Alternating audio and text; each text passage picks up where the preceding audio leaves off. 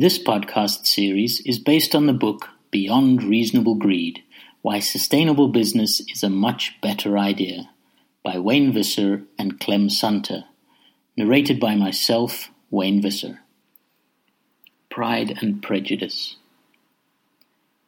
Physical growth is inherent in nature, but it doesn't continue ad infinitum.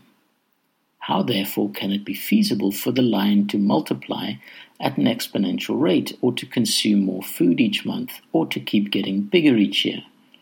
And yet there is a widely held belief that economic growth is always good and should be continuously strived for. At the heart of this assumption is the idea that the economy is growing, and so everyone is becoming progressively better off. Wealth that is generated supposedly trickles down through the society, and the general standard of living is raised. As a result of this thinking, politicians, multilateral agencies, and economists point to gross domestic product, or GDP, as the supreme measure of progress, welfare, and quality of life for the nations of the world.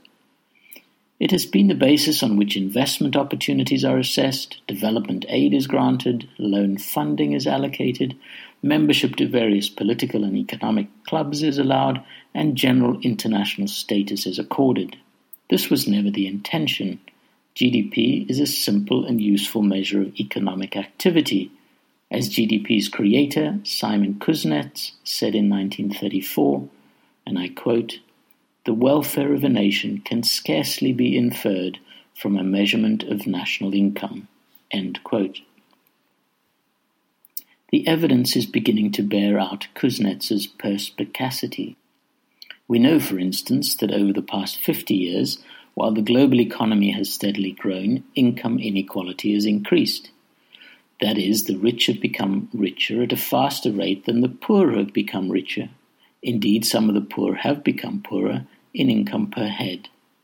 Furthermore, several indicators that adjust GDP for negative factors such as environmental degradation, poverty, and health, such as the Index for Sustainable Economic Welfare, show that since the 1970s our quality of life has been declining despite the increase in GDP. The United Nations Human Development Index concludes that, and I quote, "The link between economic prosperity and human development is neither automatic nor obvious." End quote. In a similar vein, the World Economic Forum's Pilot Environmental Sustainability Index states that, and I quote, "There is no clear relationship between a country's observed economic growth rate and its environmental sustainability." End quote. The United Nations Development Programme puts this qualitative difference in a nutshell when it identifies the following 5 damaging forms of growth. Jobless, which is growth that does not translate into jobs. Voiceless, which is growth that is not matched by the spread of democracy. Rootless, which is growth that snuffs out separate cultural identity. Futureless, which is growth that despoils the environment. And ruthless, which is growth where most of the benefits are seized by the rich. It has declared that these types of growth are neither sustainable nor worth sustaining. This is a fundamental challenge to one of the biggest myths of our time, and one that pervades all business thinking, that growth is good and bigger is better. Now business has to face the fact that economic growth does not automatically benefit either society or the environment. And in an age of sustainability, where economic, social, and environmental performance is linked, business will need to examine these relationships and impacts more carefully. When the lion pride grows, it may well be at the expense of other species and the environment. Fat cats. Is the whole animal kingdom better off if the lions are getting fatter? Logic would dictate that, if anything, many species are probably worse off as the lion's appetite grows. And yet, many companies claim and believe that society and the environment will automatically be better off if they simply focus on maximizing value for their shareholders and increasing the packages of their directors. This conclusion is not supported by the dubious track record of business. In line companies, the benefits always seem to trickle upwards. Even employees do not seem to be guaranteed a fair share of the spoils, let alone society in general. According to the US Bureau of Labor, a typical factory worker received the paltry equivalent of 2.5% of the CEO's salary in 1960. By 1990, this proportion had slipped to just 1.2%. According to Business Week, US CEOs earn 85 times more than their employees, and CEO pay increased by 92% between 1990 and 1995, when it reached an average of $3.7 million per annum. During the same period, worker layoffs increased by 39%.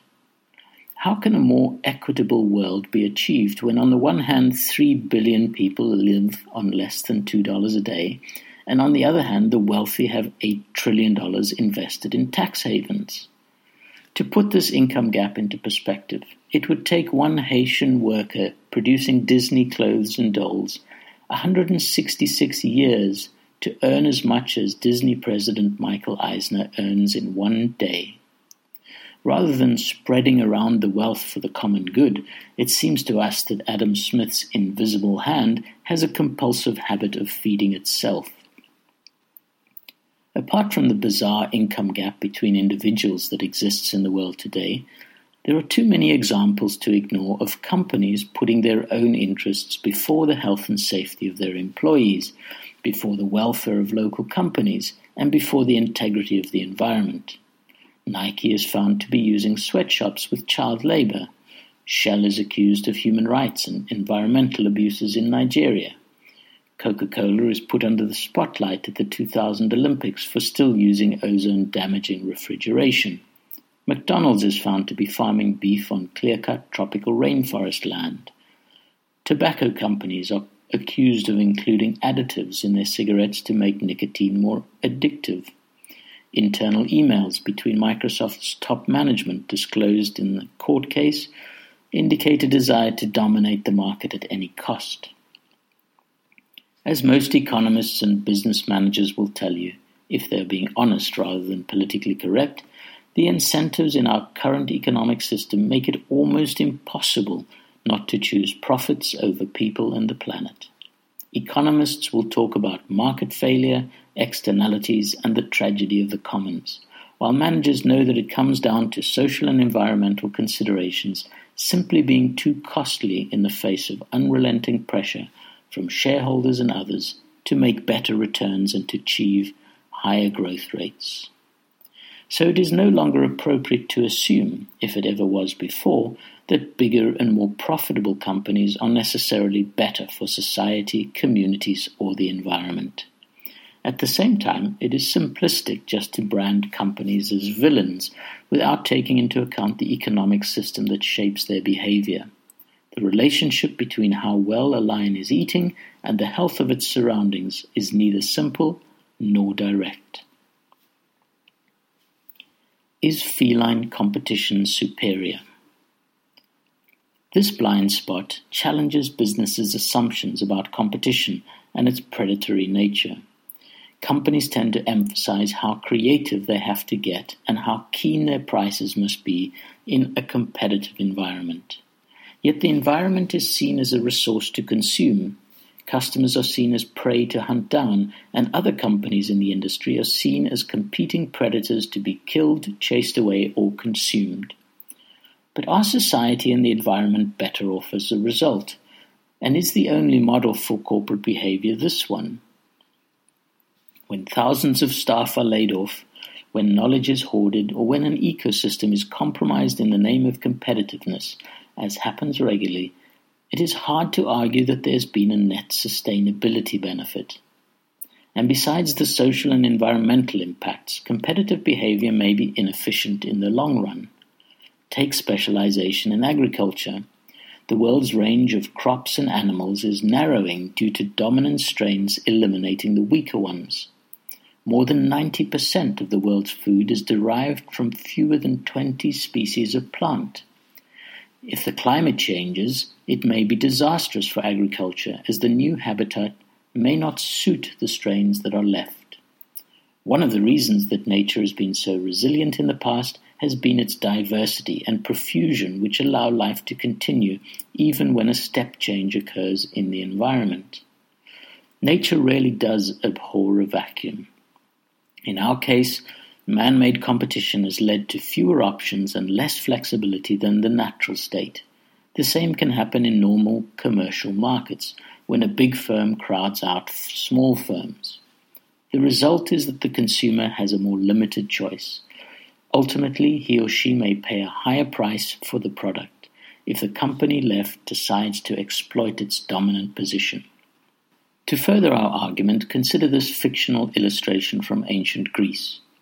Suppose there was a trireme race in the sea off the Athenian coast to see which captain had the fastest warship. And suppose the speed of the trireme was related to how often the 3 rows of oarsmen were lashed with whips in each ship. Would you call the ship that crossed the line first the most successful competitor, or would you say that it had the worst conditions of service? Yet this is precisely how companies vie with each other now. They bring in management consultants to cut headcount and costs to the bone, making the remaining staff work longer and longer hours. As a result, they may achieve market leadership and win the race, but at what human cost in terms of those that stay and those that go? Extensive research by author Alfie Kohn also suggests that in a business context, competitive behavior undermines individual and group performance. On the other hand, a new breed of companies is emerging that emphasizes cooperative relationships. Rosabeth Moss Kanter, former editor of Harvard Business Review and author of When Giants Learn to Dance, calls this becoming better pals with other organizations.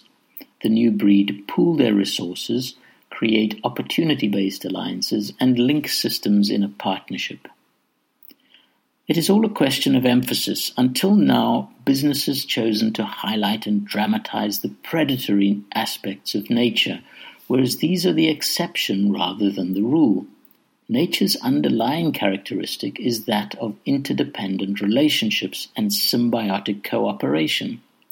Even competition in nature only takes place within a broader context of cooperation. Likewise, in a sustainability era, company success will depend on being able to cultivate win-win relationships with all its stakeholders. Eventually, therefore, the competitive lion will lose its throne to the cooperative elephant. Living in a new landscape. The lion is a creature of the wide open African plains. It thrives when it can roam freely over vast distances, hunting its prey without restriction. It will go wherever the food supply is plentiful, letting no animal stand in its way. It is as if the entire animal kingdom and nature itself exists to serve him, to satisfy his hunger. This is a fitting analogy for the way in which business has operated over the past few hundred years, roaming far and wide, ever hungry to conquer new markets, ever eager to track down fresh consumers, going where conditions best serve its appetite for profits, where taxes are most lenient, where skilled labor is cheapest, and where environmental standards are lowest. This is typical of what economist Kenneth Boulding described in 1964 as the cowboy economy. On the infinite plains of the cowboy economy, cowboy companies believe there are no restrictions on growth, resource consumption, or waste generation. They can live life recklessly in the pursuit of profits, gunning down whoever stands in their way. But the landscape is changing. There are very few frontiers left to conquer. The world has become a smaller, fuller place, one in which the cowboy lifestyle is no longer appropriate. Selfish lone rangers have never been much good for building healthy communities where people agree to live by certain norms to ensure peace and shared prosperity. Nor is the earth itself an infinite plain. The cowboys can no longer just move on to fairer pastures once they've exhausted the land where they are. After all, the pastures are under pressure from a growing population and from the activities of other cowboys who may have already degraded the soil and poisoned the water. Boulding talks about the need to replace the analogy of the cowboy economy with that of a spaceman economy. The latter pictures the planet as a closed system, which, other than the sun, has finite resource inputs and a limited sink capacity to absorb our wastes. It is an economy where material conservation, recycling, and waste minimizations are paramount, since there is no away. Bearing this out, the carbon dioxide concentration in the Earth's atmosphere is at its highest level in 160,000 years, having risen from 280 to 350 parts per million between 1850 and the early 1990s. That's one of the less quoted statistics about the Industrial Revolution. Svante Arrhenius was the first person to spot the link between this statistic and global warming in 1890, and we're still arguing over it. Another economist, Gareth Harding, elaborated on Boulding's spaceship economy idea by introducing the notion of the tragedy of the commons. Harding demonstrated that in any open-access resource system, the resource will be systematically depleted simply by each user acting rationally in his or her own self-interest. Yet this is exactly what our modern economic and business systems, operating in lion mode, are set up to do. Companies have no qualms in pursuing their own selfish interests, growth, profits, shareholder value, because they hope that somehow Adam Smith's invisible hand will miraculously take care of the common good. However, as we will show in subsequent chapters, the common good is not being served by today's predatory business model. Closer to the truth may be Harding's melodramatic conclusion that, and I quote, "Freedom of the commons brings ruin to all, and ruin is the destination to which all men rush."